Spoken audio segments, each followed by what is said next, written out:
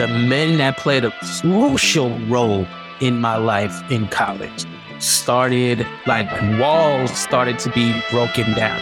And honestly, those walls were put up because of my family structure and us being close-knit, almost like don't let anyone in. My mom being very protective of her kids.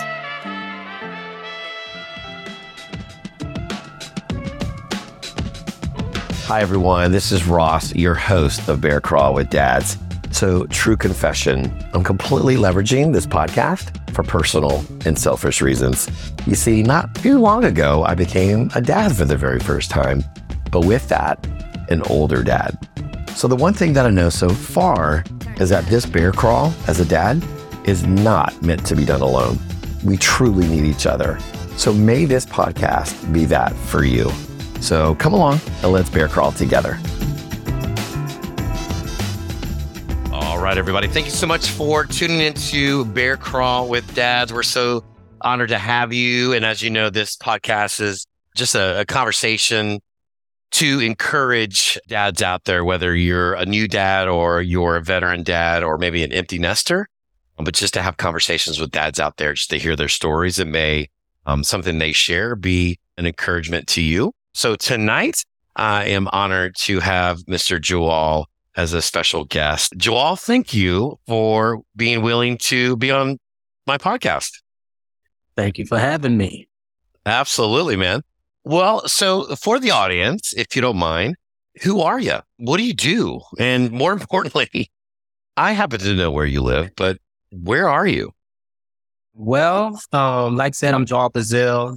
I am currently living in the great hot state of Texas, in South Texas. And I live where I work and I work where I live, which means I am a house parent at a children's home.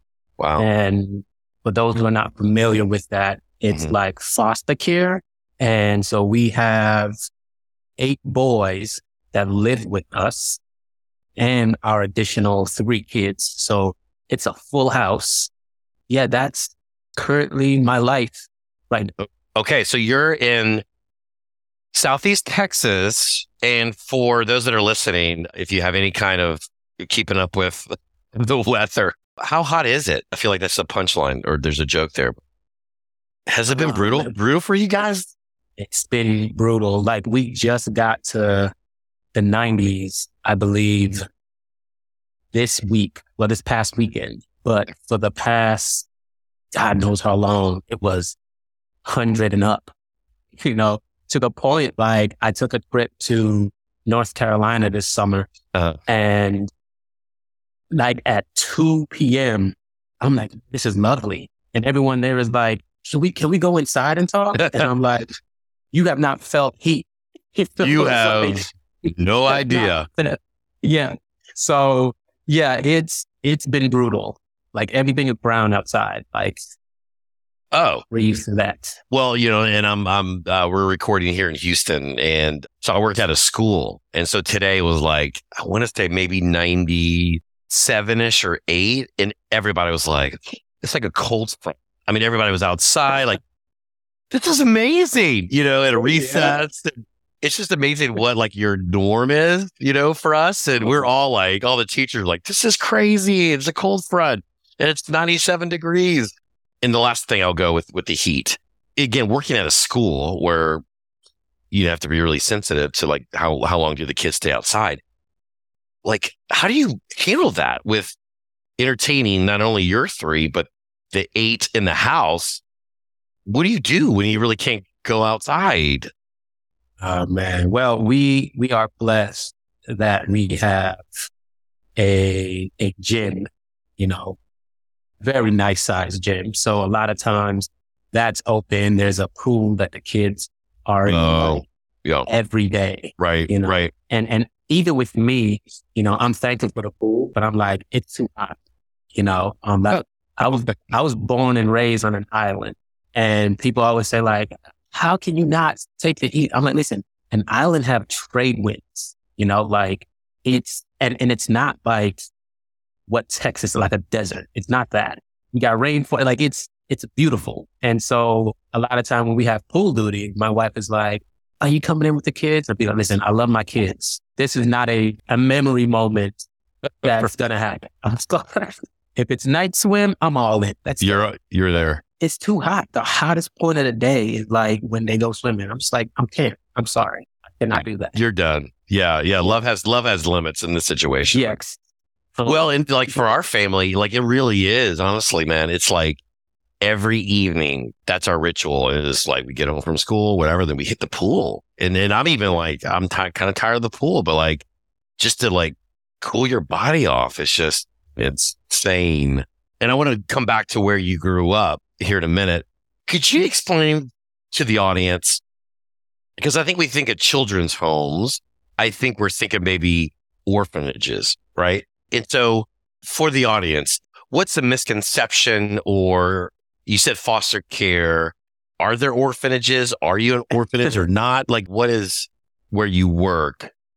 What's the clientele? Are these kids that this is like kind of their last step for juvie, or they're just abandoned? Just kind of paint that picture of the clients you serve, why they're there. So honestly, the only experience I've had with an orphanage is I worked with a girl back in California, and she's from Russia. She was from Russia and literally from an orphanage. And that's all I know. Other than like Oliver Twist, what's the name? The story. Like, so I don't really even know what an orphanage is and what the difference is. But I know it's a place where a lot of kids are. And so from our American standpoint, it's probably an orphanage. Like, I'm going to be honest about the situation. But like, there are many different types. So before we even came here, we visited a lot of places from Wisconsin all the way to Pennsylvania, like all over the place, looking for a children's home, like where we want to go. And so we visited type that it was like, this is your last dance, like with kids before you go to juvie, prison, whatever. So it's different types and it's range on levels. Like there's some, like ours is very like normal, but we don't take kids that are gang related or, prison or stuff like that. Okay. But there are some out there where it's like fresh out. You can go and like, this is your last chance. And so, like I said, we've been here for 8 years. And when we first got here, we dealt a lot with CPS, Child Protective Service, wherein the state will come in, they'll get a phone call from someone like, hey, there are kids who are not in a good environment. And so the state will come in, investigate. And if they deem it like, yeah, the kids cannot survive in this type of home, then they will take them and they'll bring them to children's homes, foster place. So we dealt a lot with CPS. I got you. But then a law was passed a couple of years ago with like this type of like children's home ministries and stuff like that do this. It was like, yeah, we're going to change some things up.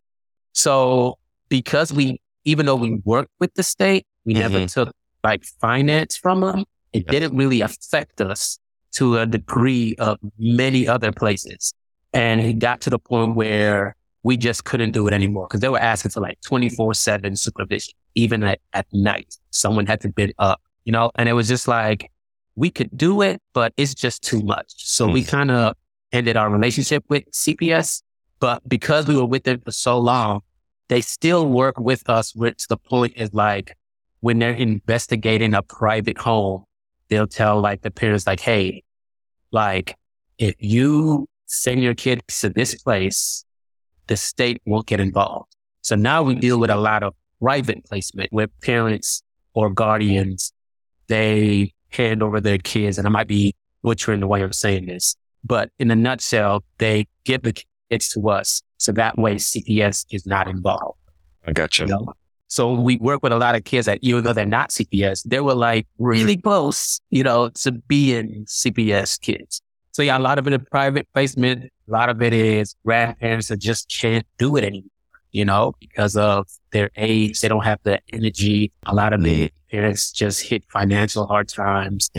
So they place them here and we get the opportunity to just do life with these kids. Wow, man. Well, thank you for explaining that. And just maybe a little clarity to the audience, because I know full disclosure with me and my story, I used to work at a children's home here in Texas as well. And so I think when I would share where I worked, they're like, oh, an orphanage? Like those still exist? Yeah.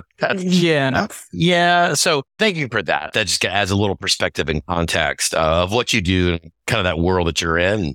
And Joaull, as far as you know, one of the kind of the genesis of this show is really just as I'm a new older dad. And so it really is just a kind of like, I'm just leveraging a podcast just to be able to talk to people, just like, man, as a parent and as a dad, like, where'd you screw up and what are your celebration and highs and lows? As I'm taking notes, right, of how I can, parent my child. But I want to kind of focus maybe on you a little bit. You said you grew up on an island. What island? Because I was born on an island. So that's maybe something that we have in common. But also too, since we're kind of zooming in on dads, tell us about where did you grow up and what was your relationship like with your father? So I was born and raised in the United States Virgin Islands. And so that's right next to Puerto Rico, 3 islands in the U.S. And I was born in St. Croix. So United States Virgin Islands, St. Croix. Okay. And spent about 11 or 12 years. I can't remember exactly. But yeah, like growing up there, it was, like I said, 11 years of vacation. That's the vibe, I'll be honest. And that sounds so good right now. I am one of 6 kids. My mom and dad, they had 5 boys and 1 girl. Wow. Bless your sister. Yes. I was number 4, I was going to ask, like, where are you in the pecking order and where's your sister? God bless her. Yeah. My sister she was number 2 and literally ran the house. You talking about no trouble. Like, just, man, like, oh my goodness, I envy her. Okay. But yeah, so my dad was in and out of our lives. It was to the point where I knew that was not the norm, only because, I'm a kid and I'm seeing other kids whose parents, are at home, dad's at home, so I knew that was not the norm. But at the same time, like, I just didn't really care. Like, I was a kid who just cared about having fun. Like, let's go outside, me and my brothers wrestling, like WWE, and just going crazy. Like, that was like I grew up on an island. Like, if you ever visit the island, you would understand what I mean. Like, I'm right there by the beach, like it's like the Garden of Eden with like so much fruit trees. And it's just kind of easy living. That was life, and like I said, my dad was coming and going and more so going than he was coming. And so our house, it was a 2.5-story house. The bottom was completely finished. There'd be like months out of the time where like dad is not here. And then he'll come back and he'll probably live with us maybe 2 weeks, a month. I don't even know. Like I said, I just didn't really care. And then probably like 2 years before we left the islands, he kind of fixed up half of the second floor. That became like his resident, But like even then, he wasn't there all the time. So looking back, I'm just like, why? But hey, yeah, so 11 years, that was the norm. We would go to school and we would hear kids saying stuff like, hey, your dad like bought me this. And I'm just like, okay, like it didn't bother me. But at the same time, it was like looking back, I'm just like, wow, because like I said, 6 kids, my mom did not work. And so you talking about like struggling, man, like, I don't know when the next meal is coming.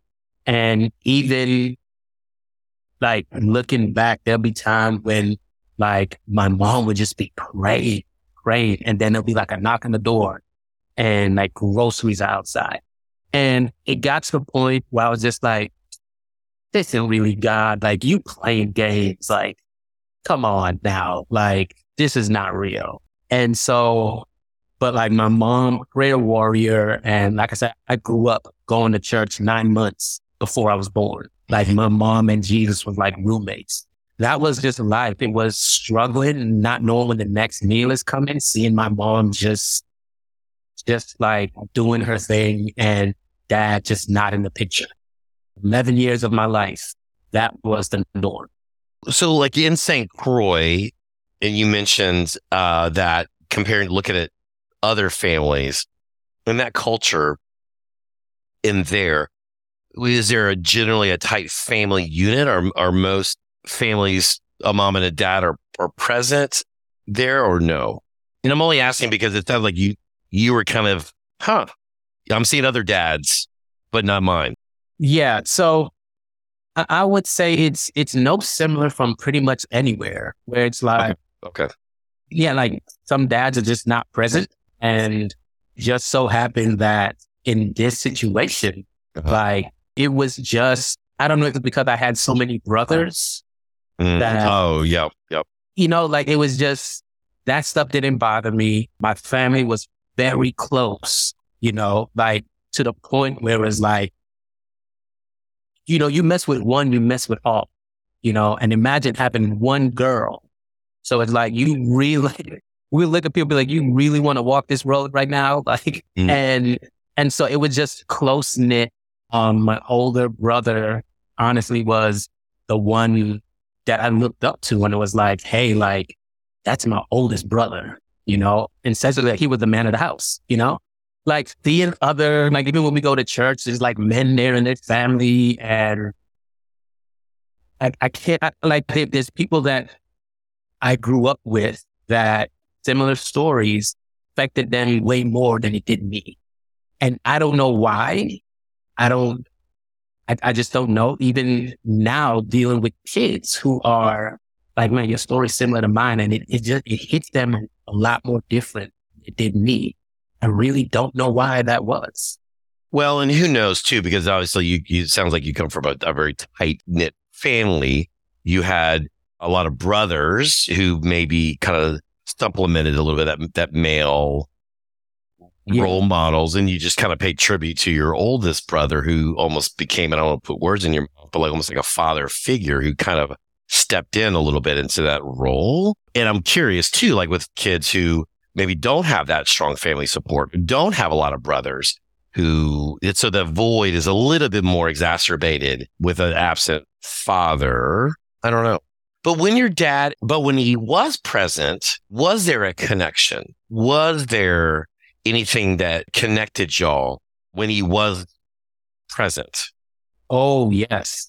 It's any boy striving to be around that. Like I did not connect with my mom, even though she raised me, like, oh, okay. And granted, she had to play both roles, like mom and dad, right? But whenever dad would come back, it's like, dad is here. Let's go. Where are we going? So it's like a superstar, like yes. Oh my gosh, dad, and yes, okay, okay. And there's great memories, hilarious moments that even when me and my family get together now, we sit back and we reminisce, and great stories. One thing my mom would say is your dad is a hard worker. And here's the crazy thing. Like my dad is filthy rich. That's the crazy thing about it. Oh, he is? Yes. Filthy rich. And so like knowing that, you talk about looking back, like if you're filthy rich, why we grow up the way we did? And as different men started coming into my life, forcing me to really sit down and really think about my dad and that relationship, the scars and all that stuff. It was like, man, like, wow. But yeah, great memories. Just a kid eager and longing to be with his dad whenever his dad showed up. Oh my gosh, moments like going out on his boat and just doing stuff like any son would want with a dad. Was there any advice or anything you picked up from him in your limited time or exposure to him that? I remember like going to like work with him. So my dad was what we would call now an entrepreneur. He had fishing business, a painting business, but I remember like just like going to work with him and like seeing him just work all day, coming home with paint all over. When you think, like, again, I was born on an island. So fishing business is huge. Paint business is also huge because it's like we get hurricanes like every year. Oh my God. You know what I'm saying? So you talking about once all is said and done, hurricane pass, and it's time to rebuild. Like time to go. It's the income as well. And so it's just to the point, like just seeing him work hard. That's something I always had, just like to work hard. And everything I did, it was like work hard. Like even now, like I am a cinematographer of my own, company and business, and just work hard, like perfect your craft.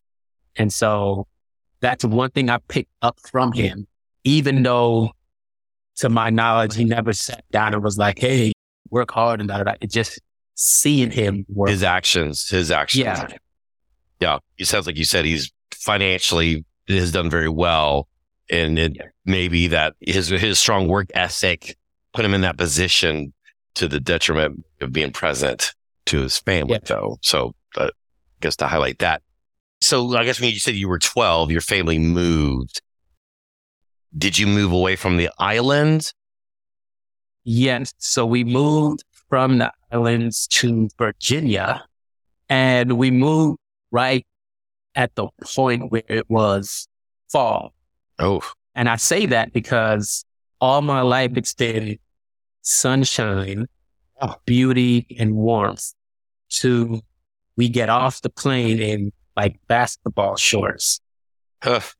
So it was just like, oh my gosh. What planet is this?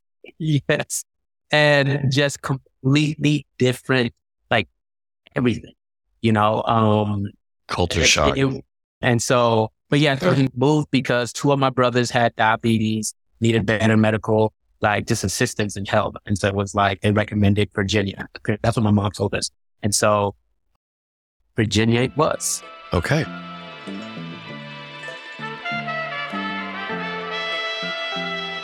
So with that transition, obviously, besides being a huge culture shock, so all of your siblings and your mom left and your dad stayed back. So and you were 12? About 11 or 12. Yeah. Okay. So were there, as you were now growing up, kind of planting new roots in Virginia and getting your bearings straight and kind of getting used to your new reality? Because it sounds like your dad obviously was back in St. Croix. And obviously the show, and we want to honor moms and in those women in our lives that sometimes maybe make bigger impact. Mm-hmm. So I don't want to not honor that. But were there men in your lives? Because you moved at a pivotal time in a person's life. Because you often hear in child development and human development, the ages between 0 and 3 are huge, right? Mm-hmm. Developmentally, it's just the way the brain is developing. And then the next huge growth spurt is the teens, puberty, when the brain, the synapses are all the stuff that's happening with our body. And so you're making this huge move in a time of your personal life of physical changes and all this stuff.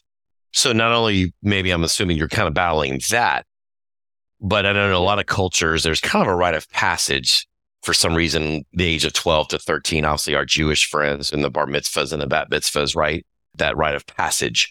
All that to say is, were there men in your life during this time and through high school that spoke into you, that were kind of made an impression on you? So when we came to Virginia, that was my middle school years. So it was a lot of readjustment for me. And what I mean by that, I'm coming from an island where my accent was just thick, like a Jamaican. And so you talk about being made fun of, being picked on. Mm-hmm. No one can understand me. So teachers are constantly like, huh? can you repeat that? To the point where I was just like, how many times do I got to repeat? It's like, how many times I got to repeat myself? With that, it was just a lot of fights. Like, for the first time in my life, I'm getting like ISS, in school suspension, and like all this stuff. My mom, unfortunately, had to work now because we're in a new place. And so she was not really involved in our lives. Like, it's like we come home and she would come home, cook, and go to bed. We go to bed, wake up, school the next day. And so middle school was a lot of readjusting, and we were so like transient, like we moved so frequently. So when we first got to Virginia, we were in a Ronald McDonald house. We knew someone who were friends with someone else we knew in Ireland. So she was kind of like our go-to person. We got involved in her church, where her church was like, hey, yeah, we'll help them out. And so we ended up living with the pastor, who was an older guy, and his wife, his kids were already gone. And so we stayed with them. So it was so much movement. Like, we would live in a place for like 1 week and then move to another. So pretty transient. And then this is your mom and 6 kids. 6 kids, you know, Wow. motels, holidays. And so, like I said, looking back, good thing about that is I never got, like I said, there's people that I know that same story as me, but they ended up gang life, prison, dead. I never got the opportunity. I don't even know if that's the right way to say that, opportunity. But that was never me, because it was like we were moving so much. People couldn't understand when I talked. So it was just like outcast. And so never really got into like gang and stuff like that. So that was middle school. And then when high school came into the picture, like my accent started like wearing off a little bit so that people could like understand me. And for the first time, we actually had like a church home, because before that, it was just like we're moving so much. And then there's no transportation. So it's just like no church. We just had Bible studies in our house with mom and so on. But now we have a church home. We're finally settled into like a home, like this is our house, you know, or our town home. So now we have a church home. Now we're stationary. So I'm not moving from school to school to school. And this is high school. This is high school. The first person that played a father figure role was a guy. I don't remember his first name. I only remember his last name was Williamson. And I just became like a Christian, just became saved. So this is the middle of sophomore year, summer, I got saved, going into my junior year. And so I started this program for the youth in our church. It was called Journey 24/7. And I was just, I wanted to know more about God. And that was the opportunity. After church, we would all meet up, who was ever in this program. And this dude, like, he introduced me to like, there is more to the Bible that's not in the Bible. And I was like, what? And so he showed me like what we call world history is not separate from Bible history. You took the red pill, like you opened up to a whole nother dimension. Yes. And so he showed me like how what happened in the Bible actually happened in history. And so I started learning about like different cultures and all this stuff. And the Bible just became alive to me. It was just, man, just fascinating. I long for this, man. Like it's to the point where it's like after school, I would leave school. My friend would drop me off at church and I would just stay there all day. Really? All day, just hanging out, reading my Bible, setting up for whatever event was happening that night. So whether it was like Awanas or just what I did. And then there was also a band teacher. Band was huge. So we couldn't play sports growing up because my mom was like, listen, it's 6 of y'all. I can't afford it. We had to find stuff that was like, money was not required. And so for me, it was band, specifically like the the drum line or percussion. My band teacher, Mr. Matthew Brodt, and I might butcher his last name because he was like German, but it was Brodt. And he taught me there's a time to play and have fun, but then there's a time to be serious. Once I grasped that, like my life just changed. And like he was very serious military to the point where it's like, I can't stand this dude. But like once I grasped that, I started realizing like that's just life, period. And not only that, but I got to see a different side of him. Mm-hmm. And he also kind of stooped down to our level. Like, let me meet y'all where y'all at. And in him doing so, we kind of rose to the occasion of, this is time to be serious, y'all. Let's be serious. He played a huge part and never really got to tell him that. And you never did? Never did. And once again, I'm a teenager, so you don't really value those moments until later on in life, at least for me. There's a lady I call my second mom. It's Mary Stockholm, and her husband, I was terrified of him. That was the first guy, the first man I was literally terrified of, to the point where it's like, I do anything and he finds out, I'm a dead man. It was like, yeah, let me think twice.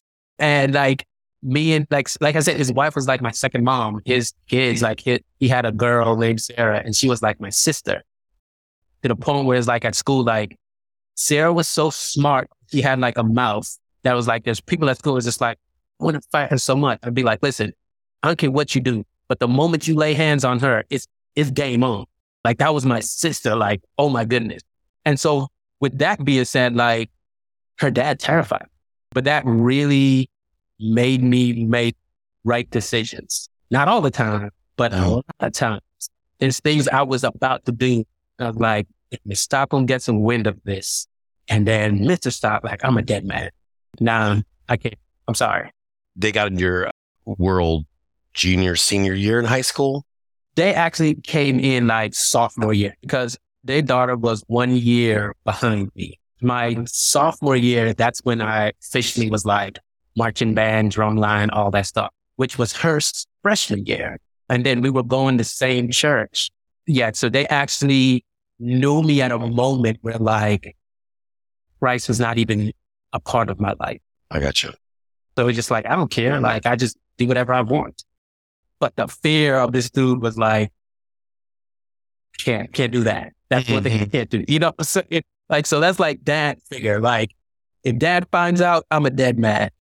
And I appreciate you because it sounds like from what I'm hearing, three men kind of in different ways kind of ebbed and flowed into your life and supplemented to some degree, and tell me if those are the wrong words, of becoming father figures to you. One was Mr. Williamson or Mr. Williams, who really sounds like turned you on to scripture and, hey, a spiritual father, physical, that really touched to you. And then your music teacher who through music created boundaries and structure, and also through the art of music, you need to have that. And so that he kind of came into your life and added that to your life, right?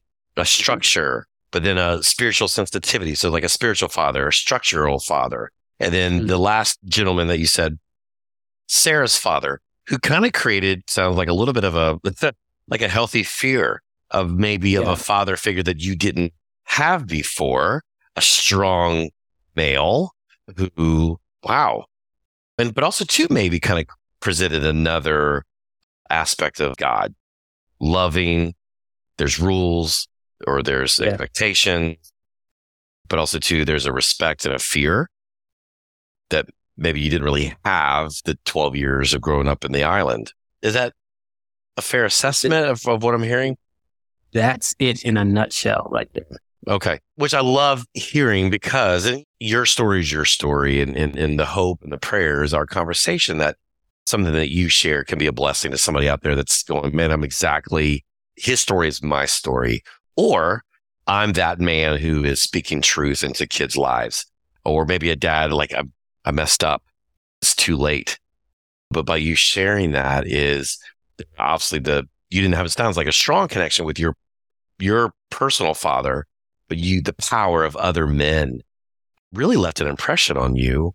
And I don't know your story yet, post high school, but how those impressions on you maybe have changed the direction of your life, even to what you're doing now. Because in a minute or later on in our conversation, I do want to hear from you.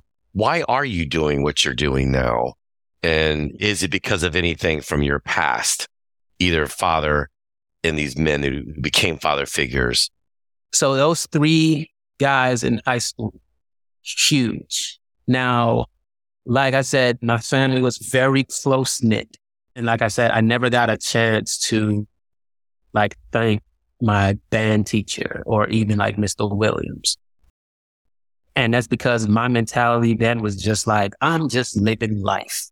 So in other words, relationships that I had with people was honestly just like one way, to a degree, like, what are you giving me? And so that was high school. Now, when I moved on to college, the men that played a crucial role in my life in college started, like, walls started to be broken down. And honestly, those walls were put up because just of my family structure. And us being close-knit, almost like, don't let anyone in. My mom being very protective of her kids. And so I didn't even realize I was like that until college, young adult. These new men in this season revealed that to me. Oh, okay. So another layer. Yes. So went off to college. I attended Liberty University in Lynchburg, Virginia. And one of my bragging moments is I started college at 17. Okay, And not to rub it in. Yeah, don't think I was smart. Like, when summer came, it was like, okay, I'm in college. I got to get some money in my pockets. So I actually did a summer camp. And this camp was Kids Across America in Golden, Missouri. And that summer, I was introduced to my director, Marvin Daniels. And I mean, he really invested in me, where I got to see him as a father and as a husband. This is something I never saw for the first 11 years, well, really, if I'm being honest, 17 years of my life. Mm. And once again, I may have seen it, but that was all one way. Now I'm seeing it in a manner where it's like, this is about to start breaking down walls. And so he had 5 kids, and his youngest, when I first met, his youngest was about 2-3 years old. And this dude invested in me, like father figure, having conversations that a dad would have with his son all throughout like the first 17 or 18 years of his life. Or playing catch up. Yeah. So it's catch up. I got to witness him doing that with his kids. Mm. And not like from the outside looking in. I mean, like, I'm in his house. Like, I am in the car as he's having conversations, to the point like people would be like, hey, is this your son? And he'll be like, this is my oldest. He's not my firstborn, but he's my oldest. To you. Yeah, to me. That's cool. And so college years, crucial. I mean, like, these are like shaping me as a young man. Like, well, one of the most difficult things I had to do, it was, we had a contract that you would have to sign at camp before you started working. And let's just say I failed to meet the requirements of this contract. And I could have easily just lied and been like, check, yes, and sign. But because he played such a vital role, like doing life with him, and I held him in such honor and respect, most difficult conversation, I called him, I was like, hey, I cannot honestly sign and say that I have done what this contract has said I've done. And hardest conversation of my life. He still took a chance on me, and I was able to continue to work there. And even like his son, his oldest son, I remember him telling me the story of he did something, like he snuck out to a party or something and got caught. And we had a conversation with him. He was like, man, I expected more. And his son was just like, man, like that was like a brick on his shoulder. And he was like, yeah, I'll let him walk around all moping for a few days. Yeah. So he can feel it. Yeah, right. Like, but after that, like I was like, hey, come on. We all gonna make mistakes. Let's not wallow in our mistakes. Let's get up. Let's learn. Let's move on. Let's do better. And when he shared that story with me, it was like, that's exactly what you did for me. He humanized a little bit of God. Yes. Unconditional love, forgiveness. And yes. Just seeing how he loved his wife, how he raised and disciplined his kids. It was like I said, I never saw that. Never saw that in my home. And it made me like re-examine, and it made me actually start thinking like, I want to become a husband. I want to become a father. Wow. This is what I need to be soaking in. This is what I need to be eating and so on. And fast forward, he actually was the officiant in me and my wife's wedding. Wow. I literally just did his first daughter's wedding. And you did? Yeah, like I said, I do videos and stuff. So I did, like, I captured it, and I'm still editing and doing all that now. But like my second born daughter, we named her after his daughter, Imani. You know? No way. Both my daughters were the flower girls in his daughter's wedding. That's like I remember, when my second born was, when I figured out, when it was like, oh, it's a girl. Like one of the first things I did was like, I called her, like his daughter, and I was like, hey, I would love to name my daughter after you, because I've seen you from a young age, like 5 years old, to a young woman. At the moment she was in college, and I see your heart for people. I see just like your grace. And I was like, man, it would be an honor for you to be my daughter's goddaughter. And she was like, oh my gosh, you know, let me cry. Of course. Yeah. And so that's how much of an impact Mr. Daniels was in my life. He was the father that I never had for the first 17 years of my life. And I thank God that I came in, and he was at that moment where he was raising his kids, because it was like, I was there watching it. Like stuff I never got, I was able to see and learn firsthand. Totally shaped me to who I am today. What a testimony. What a testimony to him, and a tribute to him. Where was your introduction to him at Liberty? So he was the director at the summer camp I was working at all my years in college. Okay, so he wasn't associated with Liberty. He was at the summer. Yeah, he was at the summer camp. I got you. Okay. And yeah. They're in Virginia. My college was in Virginia, but the camp is actually in Missouri. So after college, now we're post-college, and I moved to Memphis, Tennessee. This is around 2010.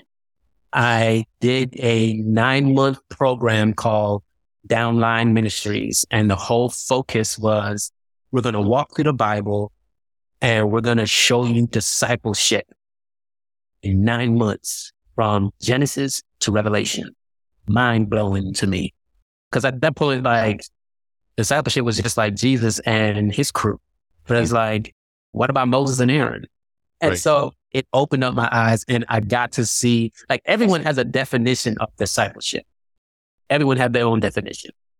And this definition was like, oh my goodness, like, this is what I saw Marvin Daniels doing, what I saw Mr. Williams doing, what I saw Mr. Bro doing, like all these men in my life. I was like, oh, this is it.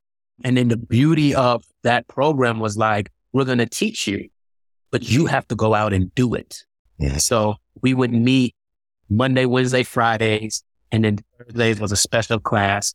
It was like everything you learn, you teach.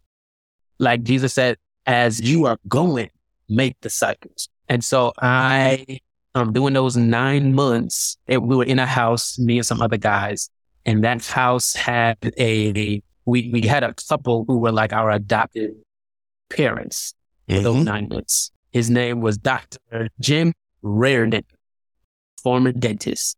And older couple, we went to their house, and it was like, oh my goodness, we're having a meal, and literally felt like I was in a royal castle in the presence of a king and a queen. I mean, food on the table, the silverware, and I'm just like, woo. And he started talking, and I just fell in love with this dude. Like, just the years of wisdom that was on him and his wife. I was like, oh my gosh, I got to stay connected. And so what was beautiful, like, they were already our adoptive parents. So it's like, y'all available next month? Like I'm coming. Right. Yeah, the program finished, and I stayed in Memphis and continued to connect with them. And I remember meeting with them after Downline was over. And I was like, hey, man, I would just love to just do life with y'all, man, do life with you.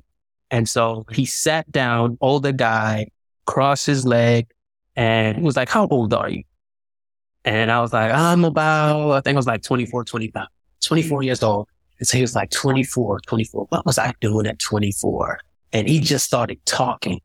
And literally I was like, oh my gosh, that's everything I am contemplating, struggling with, like everything I'm seeking. And I was just like, oh my gosh, that is me in a nutshell.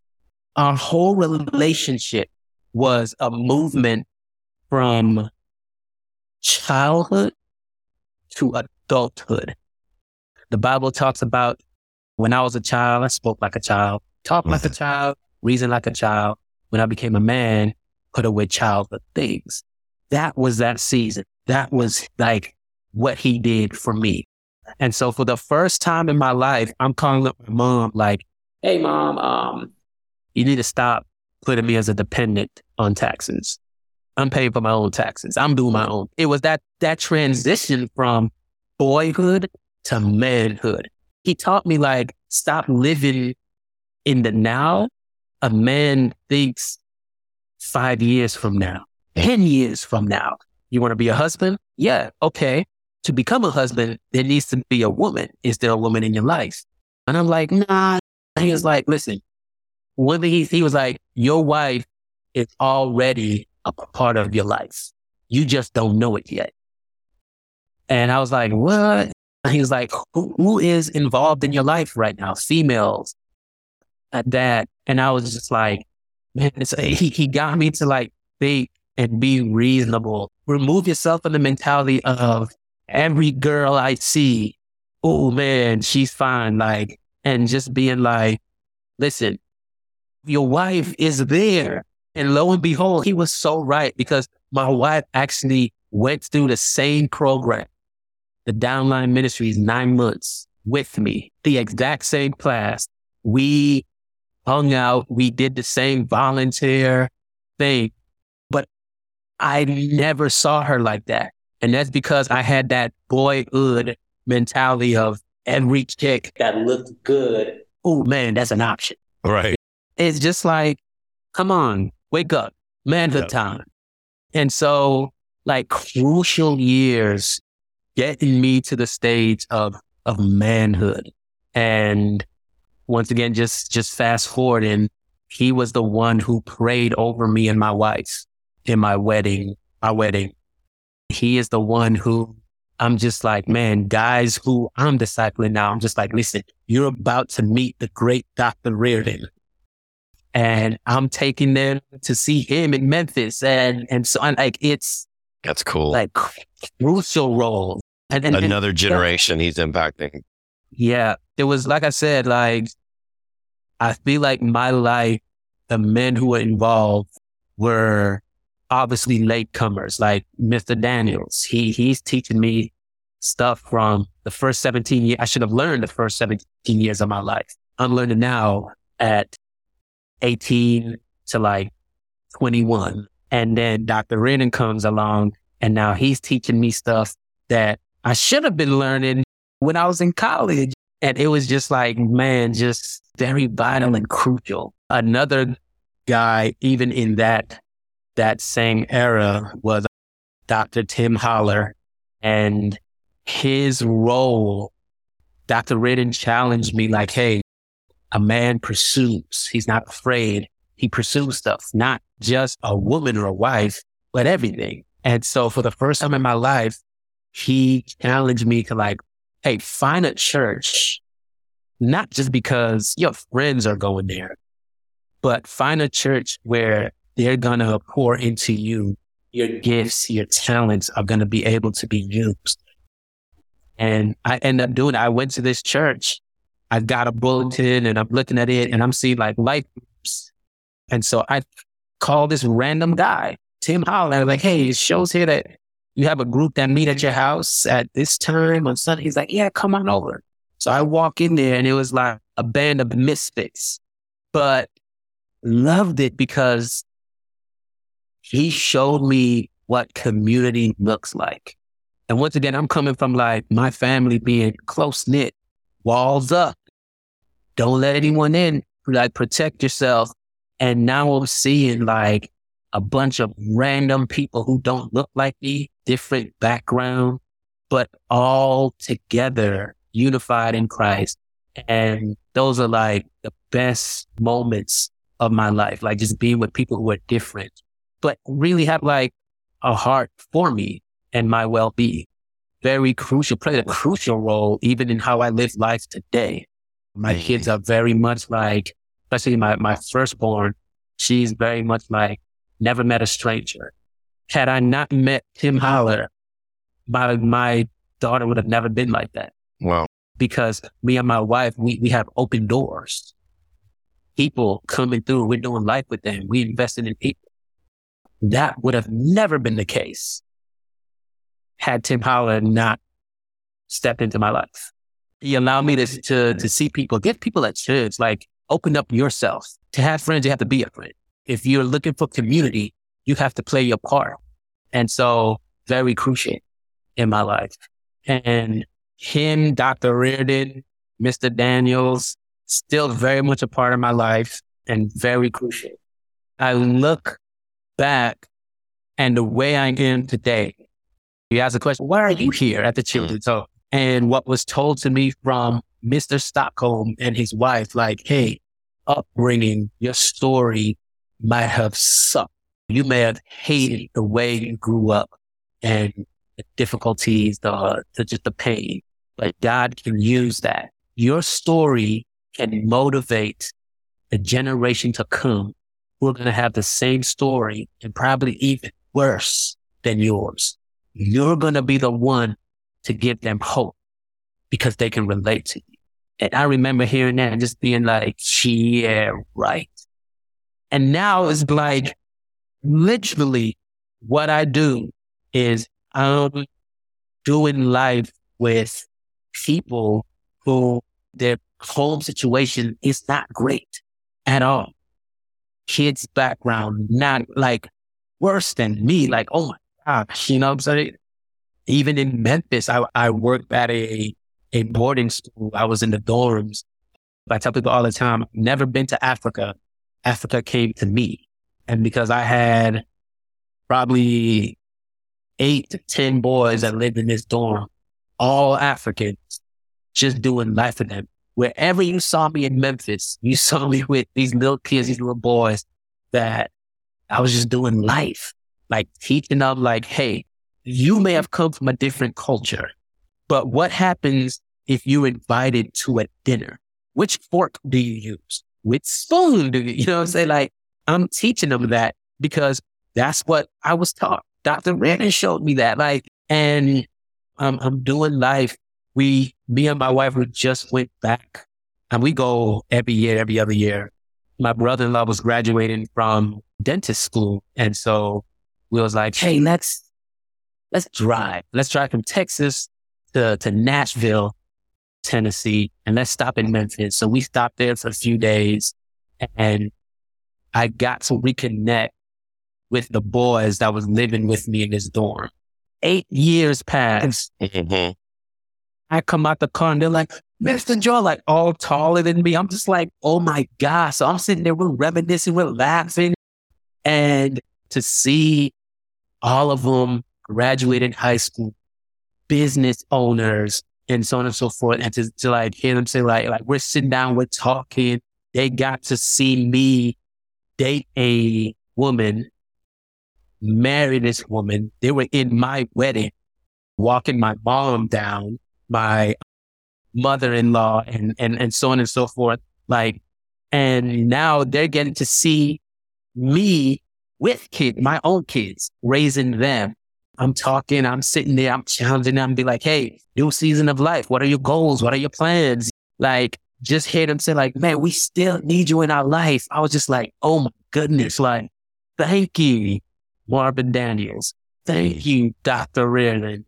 Thank you, Dr. Holler. Thank you, Mr. Stockwell. Thank you, Mr. Williams. Thank you, Mr. Bro. Like, I'm doing what they taught me to do. Those were my father figures. And now I'm their father figures. And it's like the cycle continues. The very thing that was told to me, like, you are going to impact kids because they're going to be in tough situations. I'm seeing it before my eye. That rings a bell like every now and then. And I'm just like, man, like, wow. Here at the children's home, like, I'm leading Bible studies. I'm challenging kids like, hey, listen, what was told to me, there's more to the Bible that's not in the Bible. I'm walking these kids. I'm teaching them the Enuma Elish story of the Babylonian Empire and how Genesis is a direct clapback to the Babylonians. And they're like, wait, what? Like, I'm opening up their eyes. Like, everything that was taught to me, I'm doing. That's my motivation. Like, I see these kids. I see, like, man, I see myself in you. Life sucks right now. Get it. But, oh, man, there is hope. There are men out there who are willing to step in and play that father figure.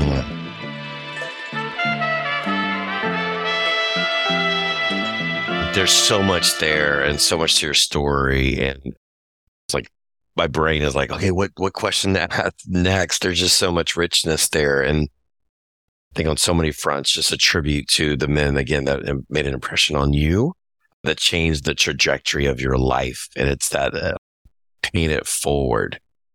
And you're being such a good steward of what you've been a recipient of, because it's one thing to have all these men poured into you and just to hold that and be somewhat selfish and like, I'm just going to take care of my own family.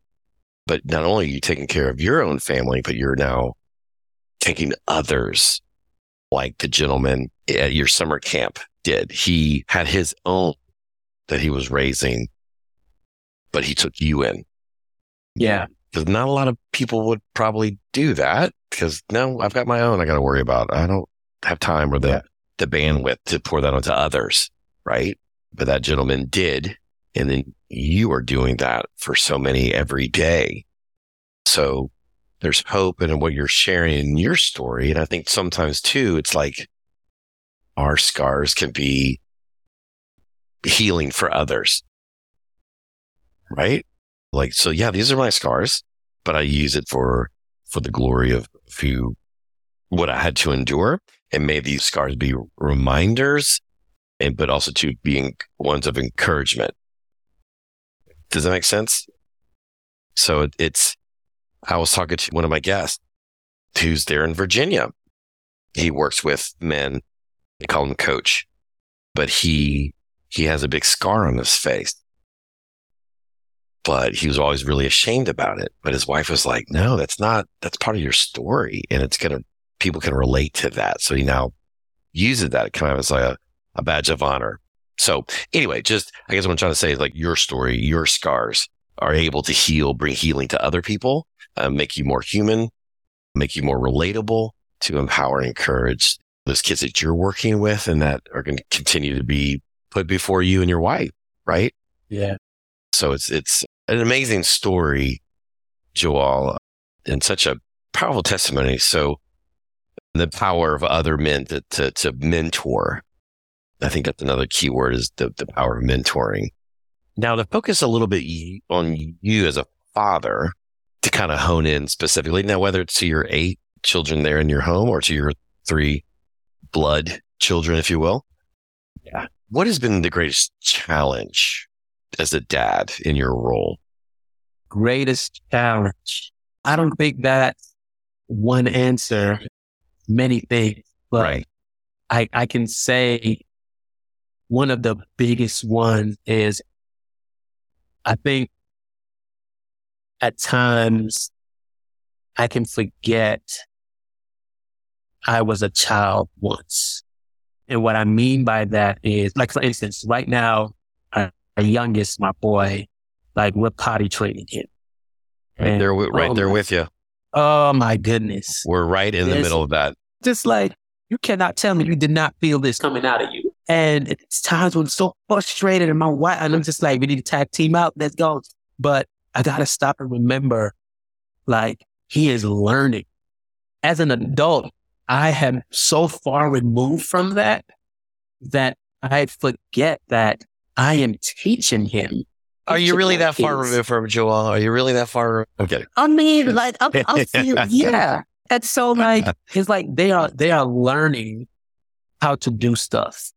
They're not adults, so they're not going to do stuff perfect. In fact, you learn some things by failing. 100%. And I feel like so we're learning a lot of times we forget that because we're so like, we're adults and it's like, this should be mastered by now. And so I feel like we put that same mentality on our kids and we forget that at one point we were learning too. And that's even with my blood kids and even my kids in the home with me. It's the same thing. I have a 17-year-old right now and it's like, hopefully potty trained. Yeah. Praise God for that. But yeah, like right now we're going through the girl thing, the girl phase where it's like, you can't do 2-3 girls. You can't be in a relationship with 2-3 girls at the same time. Nothing good can come from it. Right. Walking through that. And I remember like being walked through that myself, like reality, like you cannot have 2-3, like nothing good can come from it. Gonna get ugly. You know? Yeah, it's gonna get ugly. And even like girlfriend, like, why are you pursuing this girl just to get her upset? Like, it's like, I'm going through that with them. And I look at it, like I asked him a question the other day, like, who were the healthy, like, couple in your life? And he was like, you and Miss Nikki. And I was like, at this moment, he's in trouble. So I'm like, obviously we're doing a horrible job right now. But I was like, before us. And he was like, nobody. Like, I came from, like, my dad is not involved. And like, he was just a couch potato before he came here. Mm-hmm. Now he's like strapping young lad, the ladies girl, the ladies guy. And it's just like, now I'm walking through something he never saw modeled in his life. 17 years. Does that sound familiar? Yeah. That's me. So when he gets in trouble and it's heated, I'm upset. I got to remember this was you. See, we're so quick to forget, like, you were once there. And that's good. I have to stop and pause and be like, man, like they're learning. Yeah. That's interesting because I think with all the interviews that I've had, that's the first which is fine because it's everybody's different story. But just, I appreciate that of just pausing, being self-aware, and just trying to be more sympathetic, I guess, putting yourself in their shoes and to pause. Yeah, that's really, really a good point. And that's actually, again, as leveraging the show as a new father, just with my son. I mean, yes, we're right smack dab in the middle of potty training the last 2 weeks. And yeah, I'm like, you just peed all over yourself and you're running around the house. Like, does that not feel uncomfortable to you? Is it not clicking yet? Kind of with you? Like, come on. Like, we should have this down by now.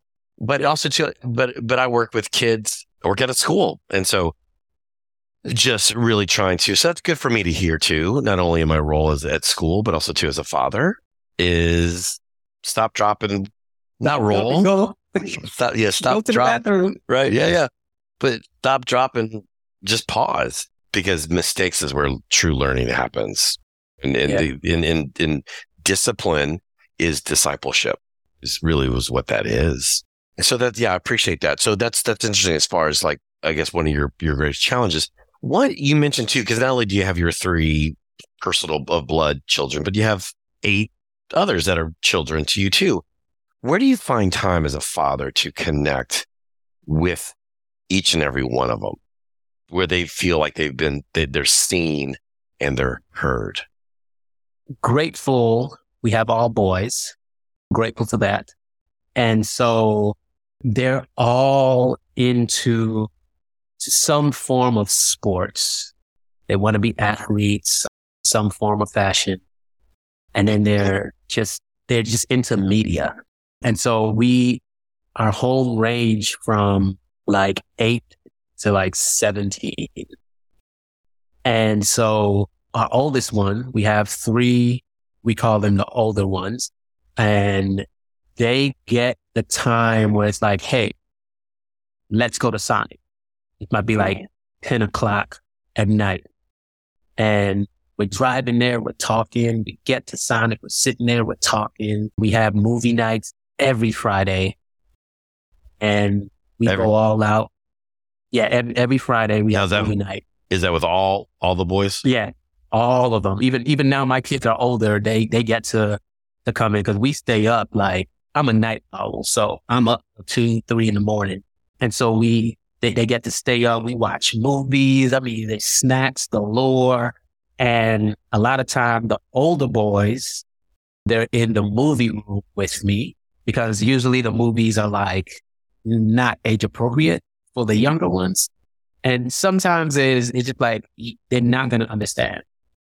Unless it's like a Marvel, then it's like, oh, I know that so-and-so, they still don't get the plot, but we're in the movie room. And then the other younger ones, they're in what we call the game room. And so they get to watch like their Netflix or play their game and so on and so forth.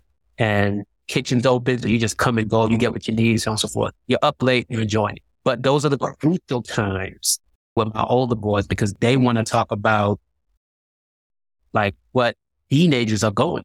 Like I tell them all the time, I know your hormones are raging. So we're going to talk about girls. I know you might be upset at what life is. I got one of my boys been here for 10 years. 10 years. And this is all he knows. And so we're taking in Thanksgiving. You coming with us. Christmas, you coming with us. Like we were going to my mom-in-law and so on and so forth. And we travel, we do stuff with them.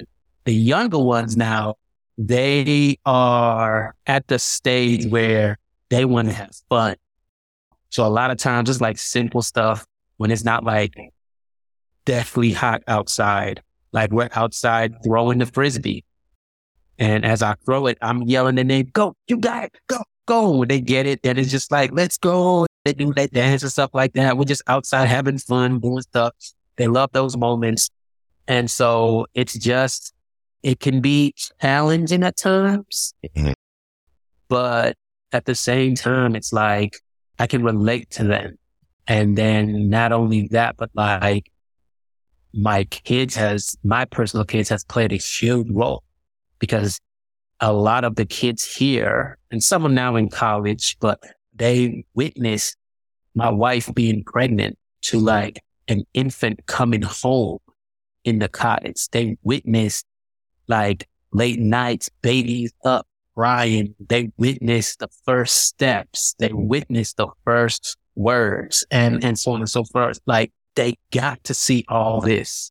And you talk about coming from a broken home to living with us and experiencing that. You know what I'm saying? Like 3 kids who from like infant to like, now my oldest is like 7 years old. Like, so their family, it's not hard to like do stuff with them. And the beauty is just the way our job is. Like I said, I live where I work and I work where I live. They see everything.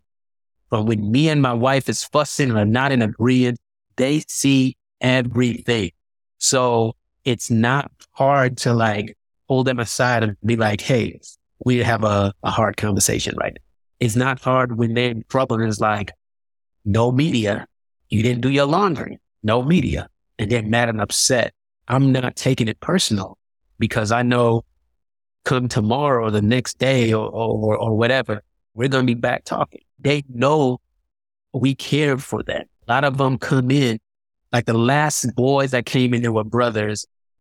They came in, one of them never been to school his entire life. And he is like, how old is he?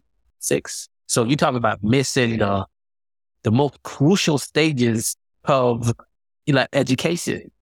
They come in from like the mom is not there. You talking about no food in the house. Hygiene is horrible. Like when he came in, he looked like someone who could play the role of Jesus. Here so long to the point like when they came in, like he came in and I wasn't there. And then when I finally came, he was like outside and my wife was like, hey, they need him in the office. Go get him. And so I saw 3 people sitting at the bench, long hair. So I'm assuming they're girls. And I go up there and was like, hey, have y'all seen Alejandro? And he's like, oh yeah, I'm here. And I was like, whoa. Like, because from the back, it looked like 3 girls, like long hair. Like, and so from when they were first placed to now, you talking about they came in just food, eat. I don't know what I'm going to eat again. Eat. To now it's like, we know a meal is coming. Mm. They came in where it's like, I can't read. I can't write. I don't even know the alphabets. To now like confident. They getting awards at school, reading on a 3rd grade level and so on and so forth. Like that's us doing life. You know what I'm saying? In these moments, it's not difficult. It's every and anything to be involved in their life. From we're going to the football game. I'm going to be there with air horns. I got like 14 poster boards. I was like, oh, he's going for the touchdown. Give me that ball. Give me that ball. Let's go. Like, it's not difficult to meet the needs or the attention to build relationship with all of them. And that's because, thank you, Dr. Holler, we're doing life with them. Yeah, they're seeing the good, the bad, the ugly, and it's kind of that built-in accountability too with you and your wife, right? It's like you're being real, and kids need to see, hey, we're having some tough conversations, like you said, but we're going to get through this, and that's okay, because they need to see, like, oh, they're an argument or they're disagreement, and one of them isn't going to walk out, right? Okay, all right. So you never know at the end of the day the impact that you got, the imprint you're making on these kids' lives, and to model the example that you're establishing for them. Because right now in our culture too, for couples to stay together, that's kind of a rare thing. So you and your wife kind of this unicorn couple, maybe.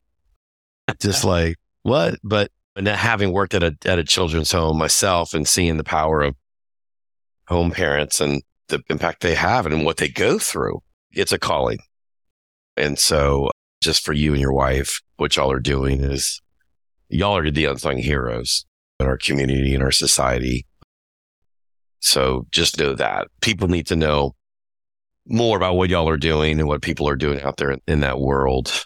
I would say, Joaull, what, and you're kind of on the front steps or the front porch, if you will, to a whole nother angle of society in working with these children who have been dismissed or it's their last chance that a lot of people maybe don't encounter. But what do you see are the biggest challenges facing, and it could be parents. So I do want to be inclusive in that area. But what do you think are the biggest challenges facing dad today? I know we talked about your specific challenge, you, Joaull. But what do you think are some of the biggest challenges that are facing dads today? I think in society right now, my little 2 cents real quickly, I think men, number one, boys are being dismissed, or I think I just saw a stat that actually it's men that have the highest suicide rates right now in our culture. So with that being said, what's your thoughts on that, or the biggest challenges facing dads? I think one of the challenges is men have a hard time, like, doing relationships. And it comes with that, like seeking advice, being open and vulnerable. And that's because the identity that a lot of men have is, oh, I'm a man, beat my chest, hear me roar, rub dirt on me. I got this, no help. And that's like, oh my gosh. Like, I'm so thankful for the men that have been involved in my life, because I quickly see that I can't do this alone. I don't want to be someone who only learn from failures. Don't get me wrong. I can learn from some failures, but I can also learn from other people's failures. Seeking other men, seeking help, seeking assistance, just being in community.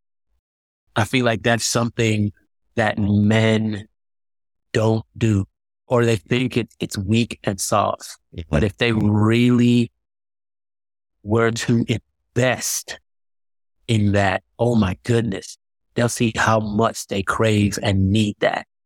And I think by you saying that again, the hope too is through the podcast is just to serve as a reminder that we're in. My intro is that we can't do this alone, that we really do need each other. We do need to go like, well, tell me your battles. Tell me your celebrations. I need hope. I need some encouragement.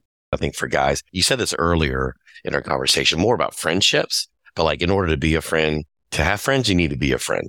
So I'm going to twist that a little bit, but it's like, as far as needing a group of men, you need to be vulnerable first. You need to maybe reach out first.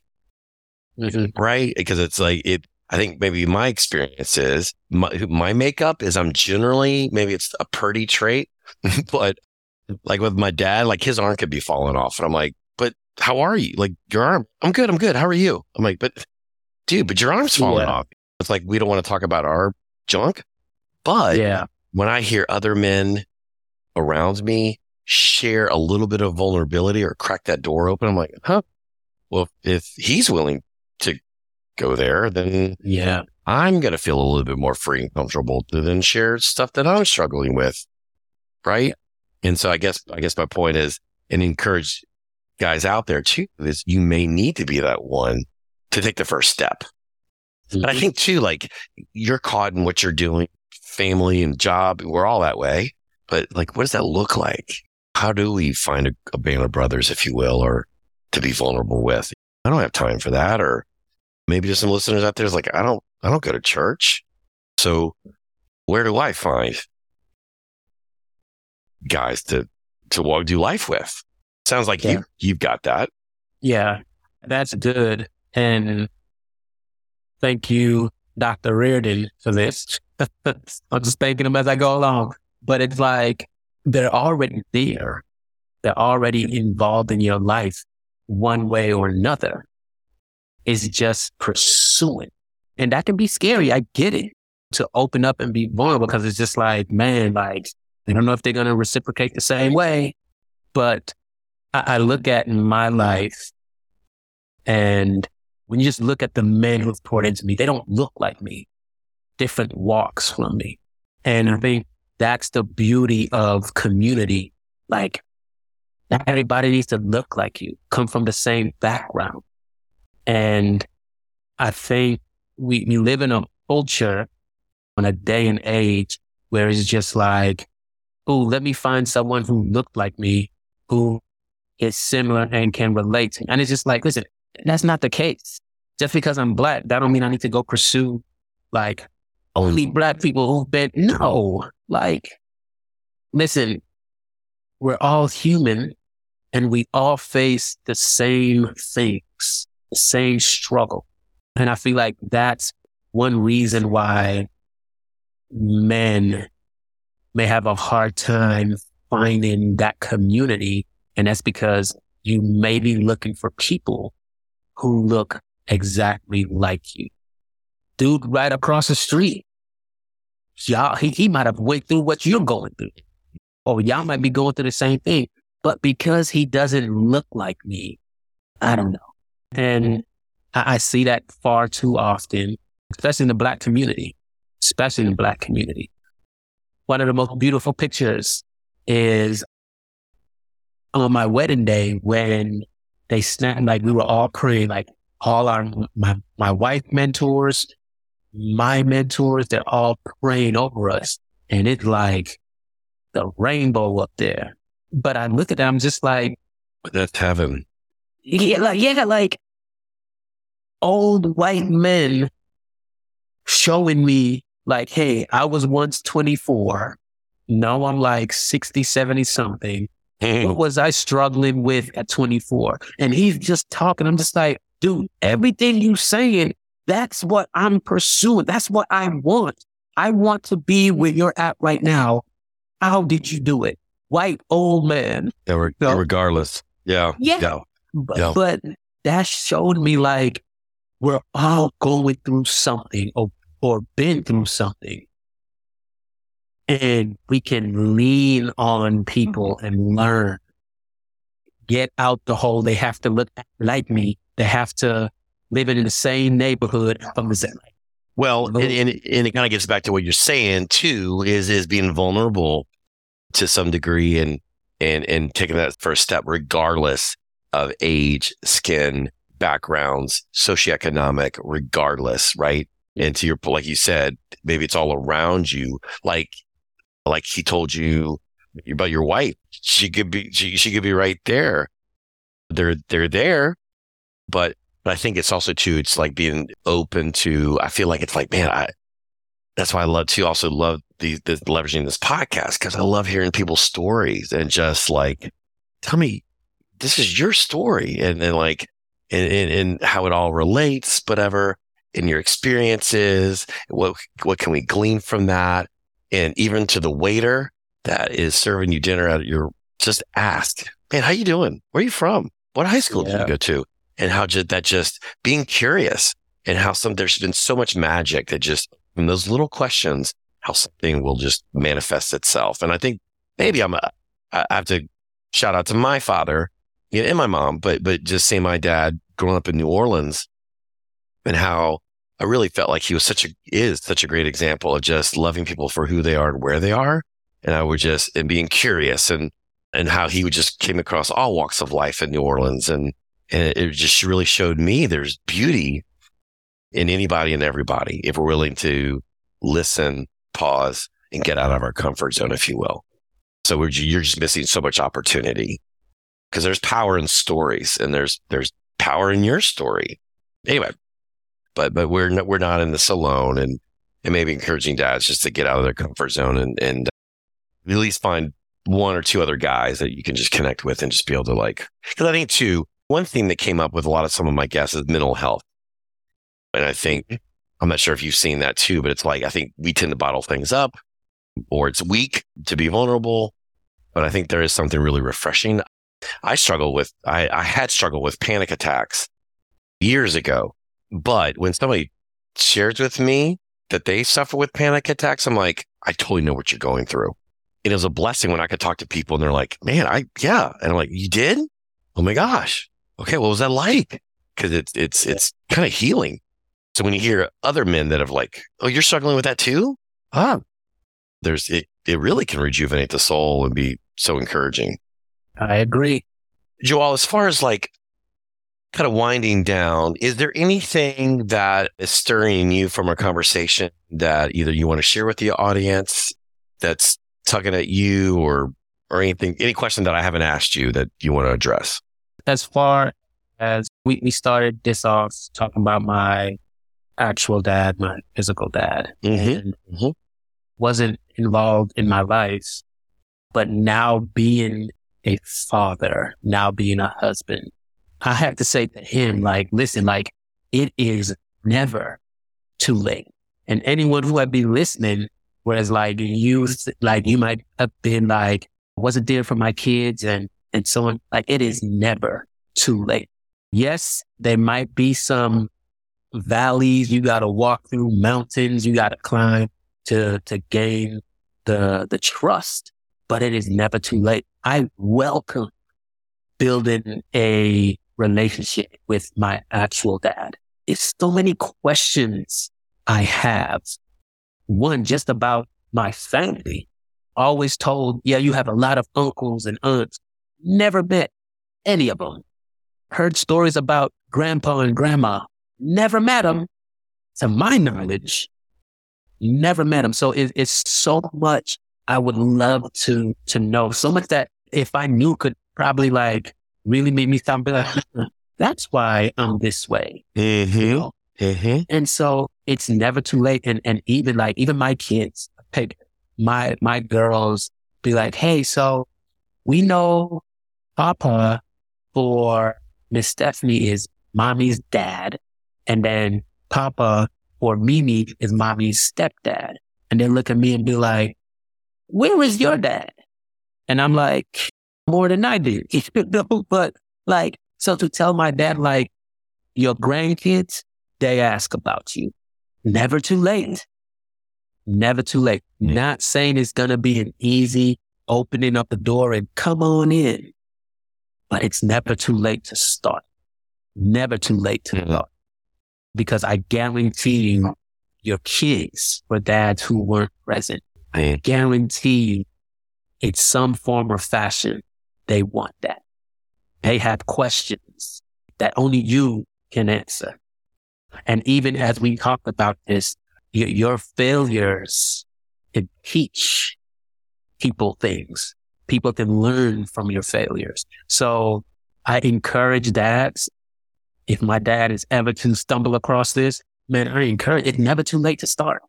Never too late. Well, Dad has spoken with a lot of wisdom, maturity, and grace for you to say that. And that is so powerful. So thank you for sharing that. To encourage anybody that's out there, to encourage those dads that maybe feel like they've messed up or it's been years, to make that call, initiate, send a text and email and reestablish that. I've had one or two guests that have shared stories of some reconnections with dads and how powerful it was after years of absence and kind of got closure that was needed.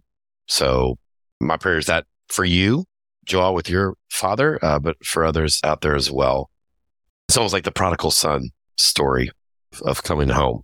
But man, I can't thank you enough for being vulnerable, for taking your time out of your busy schedule with, I think it's one of the things when somebody asks you, hey, Joaull, how's it going? That's a loaded question. Because you're like, well, you asked, do you really want to know? Because you're doing a lot, man. And I don't know why you still have a full set of hair with what you're doing. But thank you for being such a wonderful guest. And for what you're doing, you're right there in the fight. You're right there in the line of fire, really changing the trajectory of the next generation. And so thank you for that. And just for sharing your life, living a life of selflessness. I know that also too, that can take a toll on a marriage. And so I know that can take a toll because it really is a calling. So really thank you for everything that you shared. It's been an honor. Thanks for having me once again. Absolutely. And listeners, thank you so much for tuning in and getting to hear Joaull's story. The prayer is that something that he says is a blessing to you, an encouragement to you. We'll have all his information in the show notes. So feel free to go through that. And also too, just if you want to reach out for any questions, that you can see links to get a hold of the Bear Crawls with Dad. So again, thank you so much for tuning in. And Joaull, thank you. And a good night and a good week with all that you're doing. All right. Appreciate that.